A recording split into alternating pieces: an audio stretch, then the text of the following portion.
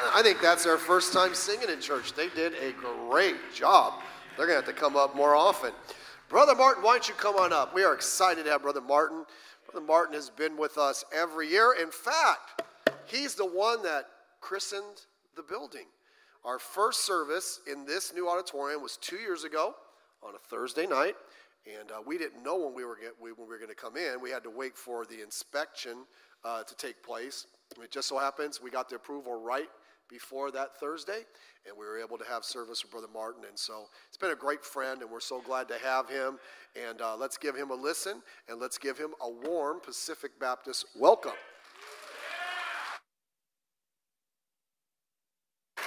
Man, thank you. I appreciate that. And boy, it's good to be with you all. I don't appreciate the weather, but it's been good to be with you all. I left Michigan to get away from this kind of, cooler stuff. So, but anyways, it's good to be here. Man, what a good job on that song, man. Almost got me crying down there in the front row. And, sitting and watching Mama tear up and cry as her little girls sang. And how precious our families are. I'm going to preach on something tonight that hopefully will challenge you about that. And about what we're doing to try to help them or not try to help them. Amen? I just want to say, again, my wife sends her love and regards. She hated missing it, but she had total knee replacement surgery on her left knee. And so she could not fly for 5 hours straight without propping her leg up and all that. So she sends her love and misses you all. And hopefully, prayerfully, next year she'll be back. Amen? And but it's good to be with you tonight. I know we don't have a lot of time tonight, but I want to get something across to you, a challenge. We desperately need revival. I mean, how do we even dare begin to say that our country needs revival? I mean, we know that that's just way beyond even words that we can speak. But I'm going to tell you, we need a revival in the church today too. We need a personal revival in our own lives today. We need God to do something to wake us up. We're spiraling rapidly. If you traveled with me and the 70-plus churches a year that I'm in, and you'd see what I mean. We're in desperate need. I want to preach for a little bit this evening on a very famous man in Scripture, a man that all of us know, and when I mention his name, you're going to think something very negative right off the bat, because that's what we always do. You say, who is it? I'm going to talk just for a little bit about Lot tonight. I want you to grab your Bible and turn to Genesis chapter just turn to chapter number 13. If we begin in the first mention of Lot, we find him in Genesis chapter 11 and verse 27. In the lineage there, he is Abram's nephew. He's Haran's son. That's Abram's brother.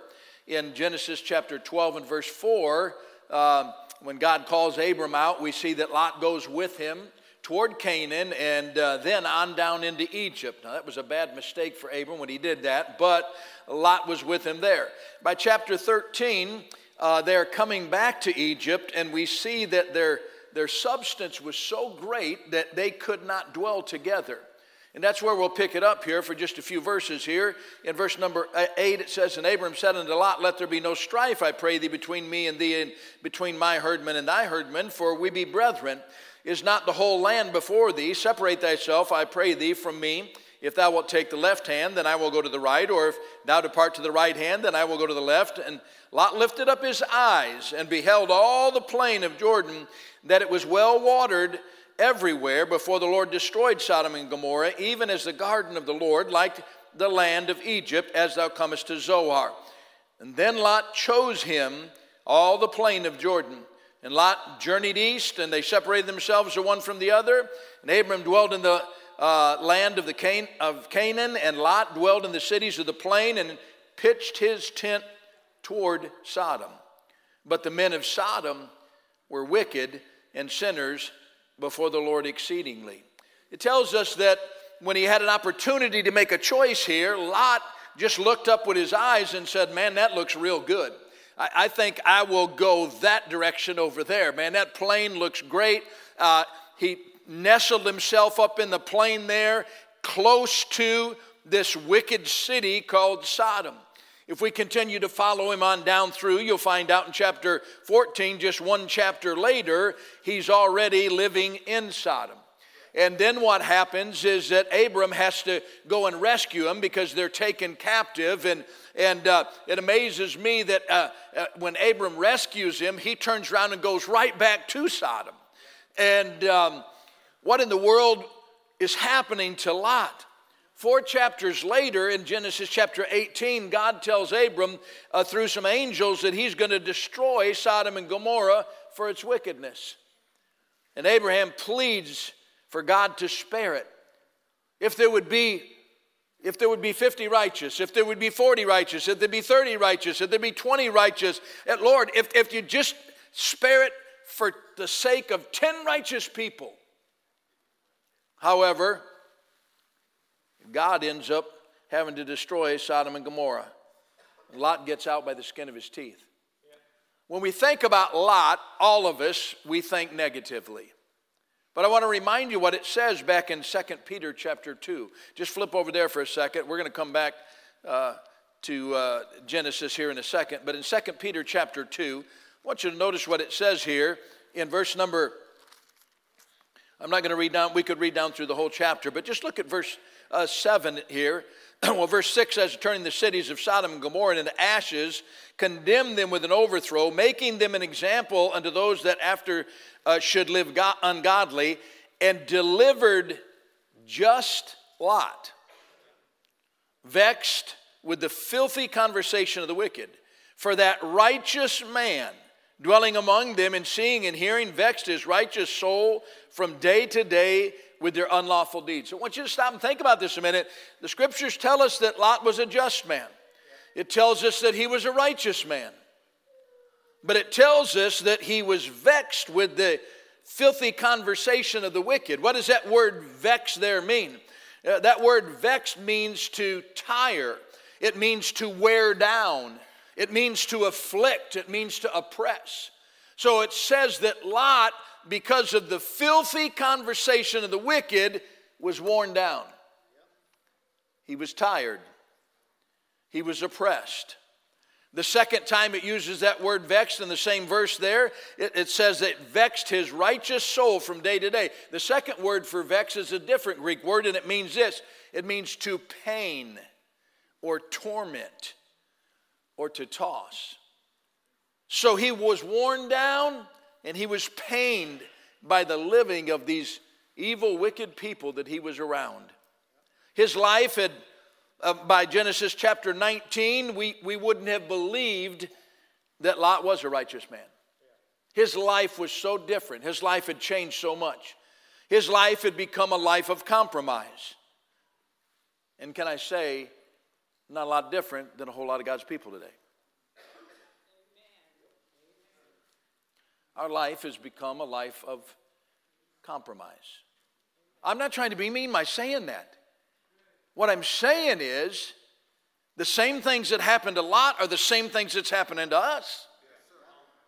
I mean, in every day of our life, we're being, if you're trying to live for God in any way, shape, or form, you're being vexed with the filthy conversation of the wicked. And that oppression is greater and greater and greater every day as we go through these days of our life. We are no more than, in America, a modern Sodom and Gomorrah. We have to be honest. And Christians, the just, the righteous, again, are vexed with the filthy conversation of the wicked. What happened to Lot is the same thing that's happened to us today. And this is what I want to speak about for just a few moments. How did Lot end up right there?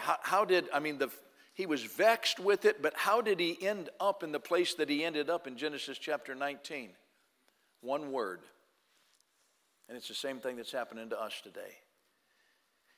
He became desensitized. He became desensitized.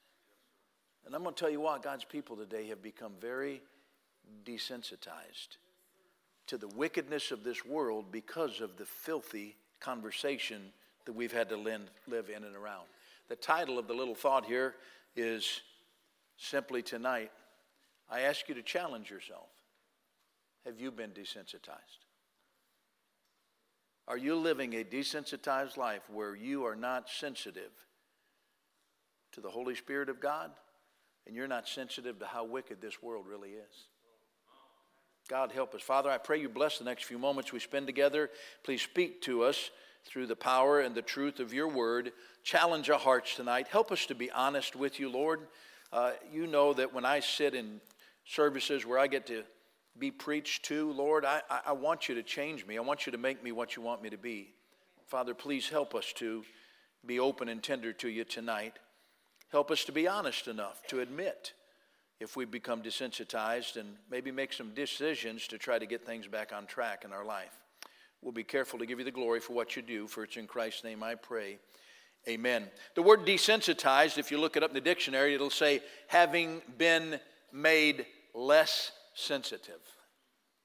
So less sensitive to how wicked everything is around us, or less sensitive to the Holy Spirit trying to speak to us. How can I tell if I've been desensitized? Well, let's just look at what happened to Lot, and let's ask us our own selves these questions if this is happening in our life. Genesis chapter 19, if you'll flip there, this is where we see the downfall as those angels came to Sodom and to try to help Lot to be able to see his life spared. And we'll begin to read the first thing here in chapter 19, verse 1, it says, there came two angels to Sodom at even, and Lot sat in the gate of Sodom, and Lot, seeing them, rose up to meet them, and he bowed himself with his face toward the ground, and he said, behold now, my lords, turn in, I pray you, into your servant's house, and tarry all night, and wash your feet, and ye shall rise up early, and go on your ways. And they said, nay, but we will abide in the street all night. And he pressed upon them greatly, and they turned in unto him and entered into his house, and he made them a feast and did bake unleavened bread, and they did eat. Now verse 4 says, but before they lay down, the men of the city, even the men of Sodom, I mean, God's making it as clear as he can. We're talking about Sodomites here. He says, compassed the house round, both old and young, all the people from every quarter. And they called unto Lot and said unto him, where are the men which came into thee this night? Bring them out unto us, that we may know them. Now, let me just tell you something. I'm being as discreet as I can. It wasn't that they just wanted to get to know them. They were men of the city. They were Sodomites. They wanted to know them in a different way. This evil wickedness that was in their hearts and in their minds. And notice what it goes on to say, and Lot went out at the door unto them and shut the door after him. Notice carefully what it says in verse 7. And said, I pray you, brethren, do not so wickedly. Wow. Lot, a just man, a righteous man. These men of the city, of this evil city, these Sodomite men, they want to have those men come to know them. Lot steps out the door and he says to them, I pray you, brethren. Really? Calling those people brethren? What are you saying, Brother Martin? The first thing when we become desensitized from the life of Lot here, we compromise on our stand for separation. If you're calling them brethren, there's not a separation between you and them. Amen. Listen, I'm not talking about being evil. I'm just talking about there's separation that's supposed to take place in our lives as children of God. We're supposed to be separated unto the Lord. How can Lot get to the place to call these people brothers? Easy. He gave up on his stand for separation.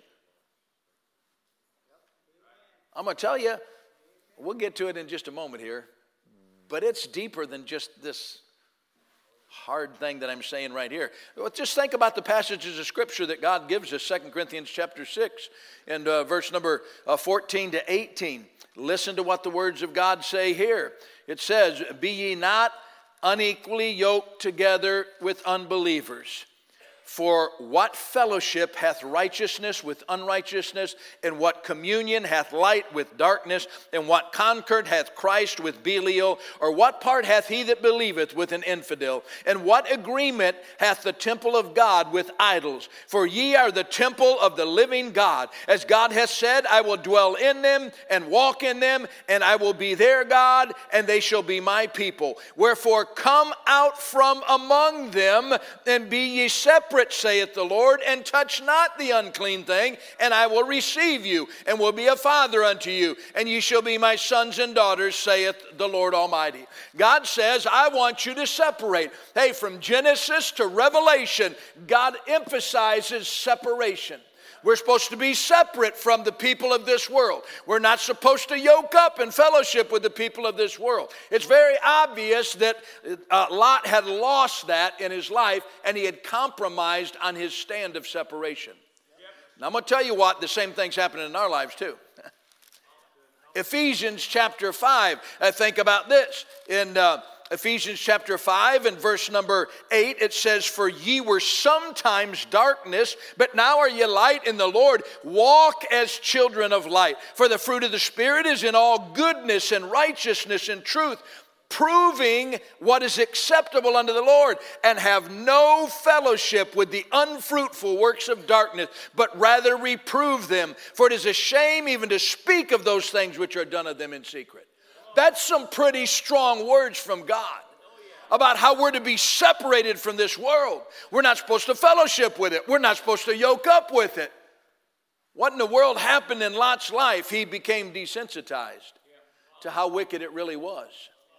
There's a lot of God's people becoming desensitized to how wicked the world is that we're living in today. Can I ask you, have you compromised your stand on separation tonight? Let me just ask a couple questions. Be honest tonight. Where do you allow yourself to go that you would never have dreamed of a few years ago? What do you allow yourself to do today that you would have never thought about doing a few years ago? Okay, where the rubber meets the road. What do you allow yourself to watch that you used to call out, and you used to say that's wicked and evil and we're not going to do that? I knew it'd get real quiet, because this is something that we're all struggling and battling with. We're vexed day by day with the filthy conversation of the wicked, but we don't have to give in to it. Amen. We need to stand as God's people tonight. We need to be what God wants us to be. We don't need to compromise on separation. We need to stand on separation. Amen. Hey, think about this. You remember when that you used to turn the commercials off? You used to turn the commercials down because you weren't going to listen to that during the television shows that you watch and everything. What's happened? You know, there was a day when there was no question about where we stood on homosexuality and abortion. Why? Because God's word says what's right and God's word says what's wrong. Now, because an ungodly society pressures us and says, you can't do that. That's treating people evil and wrong. That's treating people bad. No, wait a minute. That's just calling out what God says is right and what God says is wrong. Amen. And we don't need to be compromising on that. We need to be standing on that. Amen. Amen. And I'm going to tell you what, one of the reasons that we've got soft, and one of the reasons is because we've become desensitized, because maybe it's happened in our own families. And we want to be really careful about how we handle it. And let me tell you something, we need to be careful how we handle it. And we need to make sure that we love those people. But we have to stand on what's right and stand against the things that are wrong without compromise. Amen. We need to be a separated people unto God. We need to be the salt and the light of the earth the way God called us to be. Amen. We have so lost our edge today because of our compromise with the world. Who are you hanging out with? Call him brother. That you would have never dreamed about years ago. And I'm going to tell you why you better be careful. The non-denominational friendships water down our holiness. I'll say that again. Our non-denominational friendships water down our holiness. And we begin to listen to a group of people that doesn't believe in living holy. I told the college students today, I know that King James is real deep, but be ye holy, for I am holy. That's pretty simple. We're supposed to be holy people unto God. Amen. We don't need to be compromising with things of the world. Be careful. First step that he took when he became desensitized was the compromise of his stand on separation. The second one is this. If we go back to Genesis chapter 19 again, and you'll see here, it's a big one. That's why I said what I said just a moment ago. Verse 8 says, behold, now I have 2 daughters. This is what he's telling those men, those sodomites. I have 2 daughters which have not known man. Let me, I pray you, bring them out unto you, and do ye to them as is good in your eyes. Only unto these men do nothing. For therefore came they under the shadow of my roof. Are you kidding me? Not in a million lifetimes. Man, I have 2 daughters. Not in a million lifetimes. You're going to give your daughters over to evil, wicked men to abuse them and do wicked, filthy things? You're willing to just let go of them and give them up? I'm going to tell you the second thing we see in Lot's life that happened when he began to become desensitized is he gave his children up to the world. You sitting here tonight, and I know you're saying, well, you know what, Brother Martin, that's one thing that I have not done. I have not given my children up to the Lord, to the world. Really? Really? Can I ask you this question? What means more to you than your children? I say, what do you mean by that, Brother Martin? What means more to you than your children? Their friendship? I hear this all the time, preacher. Well, you know, I just don't want to be too hard on my kids because I want them to like me. I want to make sure that I have a friendship with my children. And let me tell you something. The most important thing is to make sure you've got the right relationship with your Heavenly Father, and that you're standing where you ought to be standing, and that you're leading your children, which don't belong to you, which belong to God, which are His heritage, in the right direction so that He can bless your relationship with them. Amen. Does their friendship mean more to you than what happens to them? We let a lot of things happen in the guise of I just want to be friends with them and I just want to, boy, you better be careful. How much do you really truly love your children there? How much do they mean to you? Do your children mean more than their happiness? You say, what do you mean by that, Brother Martin? Oh, a lot of parents today, I just want my children to be happy. So I'm going to give them and do whatever I can for them just so that they can. You're just turning them over to the world by doing that. Amen. They don't understand what true happiness is at this point in time in their life. They need us, who are their parents, who are just simply God's stewards over them, to lead them in the way that God can take them and bless their lives and help their lives to count for God one day. Amen. We don't need to be turning them over to the world and giving them up to the world today. Amen. How much does your children mean to you? What means more to you, your children or their desires? What they want in life? There was a day that we believed that we are the parents and they are the children, and we guide and direct them the way that God shows us that we're supposed to. But now it's all muddled together because we want our children to love us and we want. Can I ask you, what do you let them wear? What do you let them watch? What do you let them do? Shows how much you love your children. Amen. Listen, if you guard them, they'll know you love them. I'll say that again. If you guard your children, they will know that you love them. When there's no reins and you allow them to do whatever they want to do, you're asking for heartache and trouble. Okay, here we go. You can start throwing things at me. I'm an old dinosaur, okay? I just believe this book. I believe what it says. Unmonitored social media and cell phones. Okay, I'm getting off. In God's name, why does a teenager need a cell phone? Y'all can get mad at me all you want to, but I'm going to tell you what.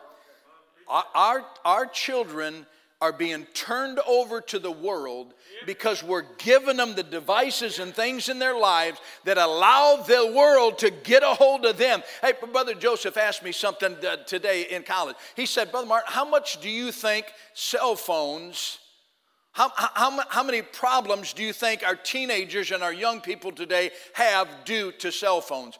I said, and I will say again tonight, and I believe with all my heart, almost 100%. Almost 100% of the problems that your children have and the problems and the directions that they go are because we've equipped them with something that the world can get into their life and take control of their life. Amen. Social media? Are you kidding me? They say today that teenagers today spend as much as 4 to 6 hours a day on social media. Well, you know, my child needs a telephone. Why do they need a telephone? How old are you, Brother Meyer? You don't mind me asking. 60? You're younger than me. Did you make it through all those years without a cell phone until you got to be 40 years of age? Or did you have any problems? Ever have any situations where you just absolutely couldn't have lived without a cell phone? If I went through the crowd and asked you all the same question, you'd say the same thing. Charlie, how old are you? 40. You're 40, you old man. Charlie, you didn't have a cell phone when you were a teenager, did you? That's a great thing. I tell you, for one thing, we shouldn't be equipping them with things like that just because of that alone. Amen. But the problem is, as soon as they get that, listen, as soon as they get that, the world gets them. Amen. And whether you want to believe it this way or not, you're turning them right over to the world. Let them have their cell phones. Let them have their social media accounts. Let them do all those things. And before you know it, their lives are a mess. Then you come running to preacher. Preacher, please help us. Man, our child, they've run off, or they're this and that and the other going on in their life, or they've messed their life up, or they're, well, why did you give them those things to begin with? Come on. Amen. Amen. Come on, old brother Ron Garris used to say, nod your little heads. You know what I'm talking about. Amen. I knew it'd get a little quieter in this part of the message. But we know it's the truth. We've become so desensitized by the world. Well, everybody has one. Well, our children should have them. And you don't even realize. I don't know if Lot even realized that he was getting to where he got to. You don't even realize that you're turning your children right over to the world. Oh, God, help us tonight. Amen. Number 3, what happens when you become desensitized? In verse number 12, it says, and the men said unto Lot, hast thou here any besides son-in-law, thy sons, and thy daughters, or whatsoever thou hast in the city? Bring them out of this place, for we will destroy this place, because the cry of them is waxing great before the face of the Lord.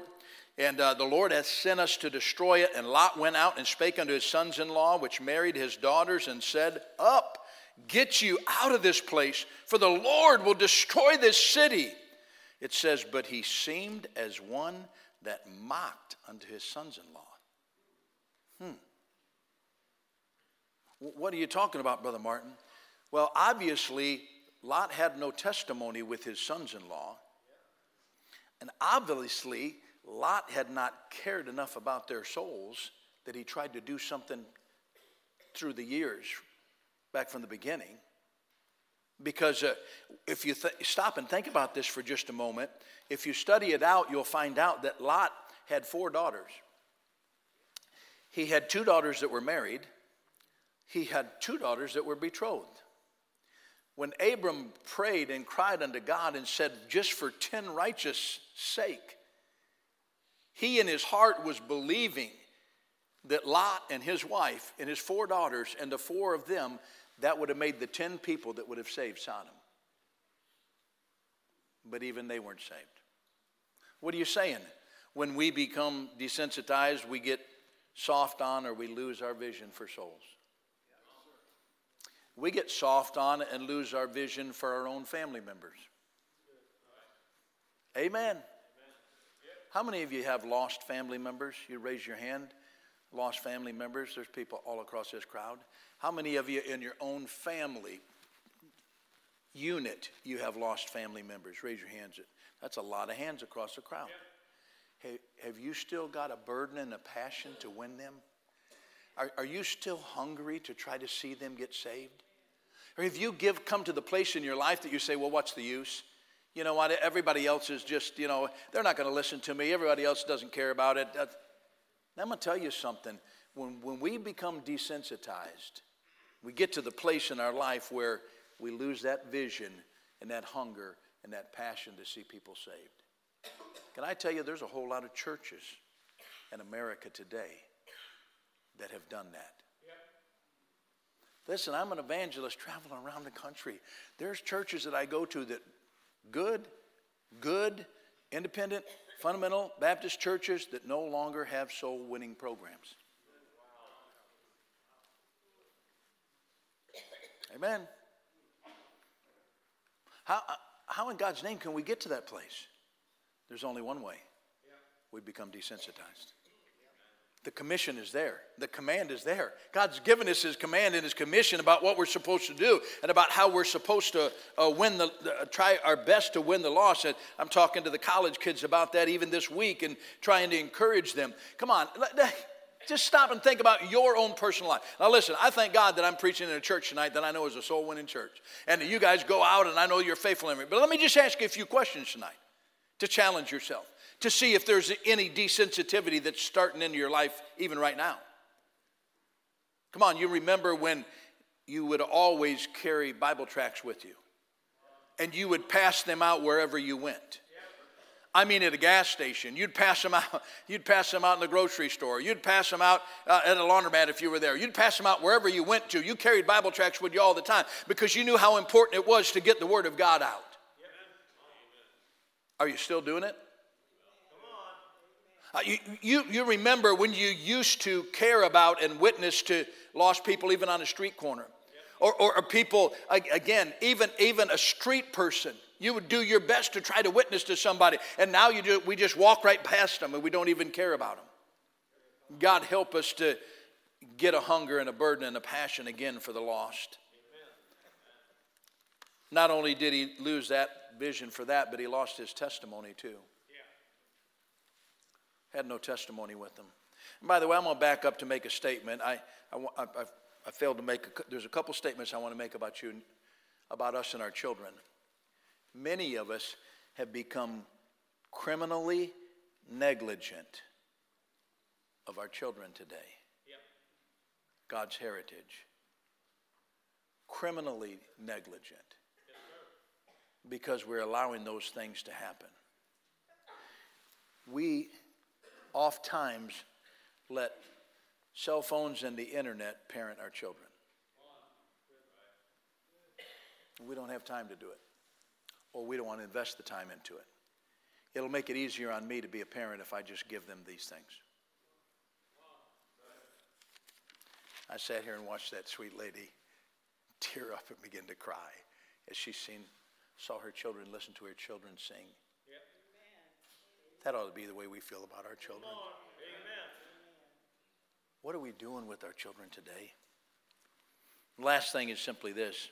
When we become desensitized, Genesis chapter 19, it says, verse 15, when the morning arose, then the angels hastened Lot, saying, Arise, take thy wife and thy 2 daughters, which are here, lest thou be consumed in the iniquity of the city. And while he lingered, the men laid hold upon his hand, and upon the hand of his wife, upon the hand of his 2 daughters, the Lord being merciful unto him. And they brought him forth and set him without the city. God says they're going to destroy the city. You got to get out of here. Let's go right now. Let's get out of here. And it says that Lot lingered. What does that mean to linger? It means to hesitate. It means to delay. It means to tarry or even stay. So here's Lot, this just man, this righteous man that's been in and around these people for so long that his soul's been vexed and worn down and tired and wore out. And now he's so caught up in the things that are going on, he's debating on whether to die with the city or leave the city. What are you saying, Brother Martin? When we become desensitized, we begin to linger on whether sin is more pleasurable than the consequences of it. Come on. Amen. Boy, how oftentimes we do that. Well, you know what? This sin is awful pleasurable. And we're so desensitized, we don't even stop to think about what the consequences are for it. He's about to lose his life. Seems to be the state of Christianity today. 1 Kings chapter 18 and verse 21, this is a powerful indictment back in Elijah's day. Remember Elijah and the prophets of Baal? Remember what happened there before the altar, God came down and consumed the altar and all that? It says in verse 21 of 1 Kings chapter 18, Elijah came unto all the people and said, How long halt ye between 2 opinions? If the Lord be God, follow him. But if Baal, then follow him. And the last part of the verse says, And the people answered him not a word. They didn't stand one way or the other. As I said, that's much of our Christianity today. We've become so desensitized that we don't take the stands that we used to take. We're not the salt of the earth the way God told us we're supposed to be. We're not the light of the world the way that we're supposed to be. We're losing our children. We're losing our families. And why? Because we've become so desensitized because of the vexation of the wicked, ungodly, filthy world that we live in. What happens when you become desensitized? You don't even realize it, or you refuse to admit it until it's too late. Man, we need revival today. Lot lost his wife because of his desensitivity. Lot lost his 2 daughters and 2 son-in-laws because of his desensitivity. Lot lost his 2 betrothed son-in-laws. They stayed in the city. They were burned up in the city. The 2 betrothed son-in-laws. And Lot's daughters even committed incest with him after this story. Why? It all goes back to becoming desensitized. The world may be not as bad as what we think it is. Or we stop listening to the Holy Spirit that's trying to keep us on the right track. This is a challenge for all of us tonight. This is a challenge for this preacher tonight. This is a challenge for your preacher tonight. It's a challenge for every one of us that sit here tonight. Let's be honest with God. Have we become desensitized? Father, I pray that you would take this simple little thought tonight and cause us to challenge our own hearts. And may we be honest before you tonight. Lord, I think of that sweet family that sang before the service, and I think of all the sweet families in this church. And Lord, you've given me the privilege to be able to come back year after year after year and watch them grow up and watch new families starting. And God, these families are so precious. Lord, may we never grow so cold and desensitized that we turn our children over to this wicked, vile, ungodly world. Father, would you help us be honest enough, would you, wherever it is you've spoken to us tonight, would we deal with it, Lord, the way you'd have us to? Father, do the work only you can do. during the altar time, and we'll be careful to give you the glory. In Jesus' name I pray. Let's stand to our feet with heads bowed and eyes closed. I'm not saying anything. If God spoke to your heart, the altar is open. Why don't you do business? Maybe you need to come to an altar with your children tonight. Oh my goodness. Man, love on your children. Hug them. Say, oh devil, you're not getting them. You are not getting my children. I'll die protecting these children. I'm not going to give in to this old world. God help us.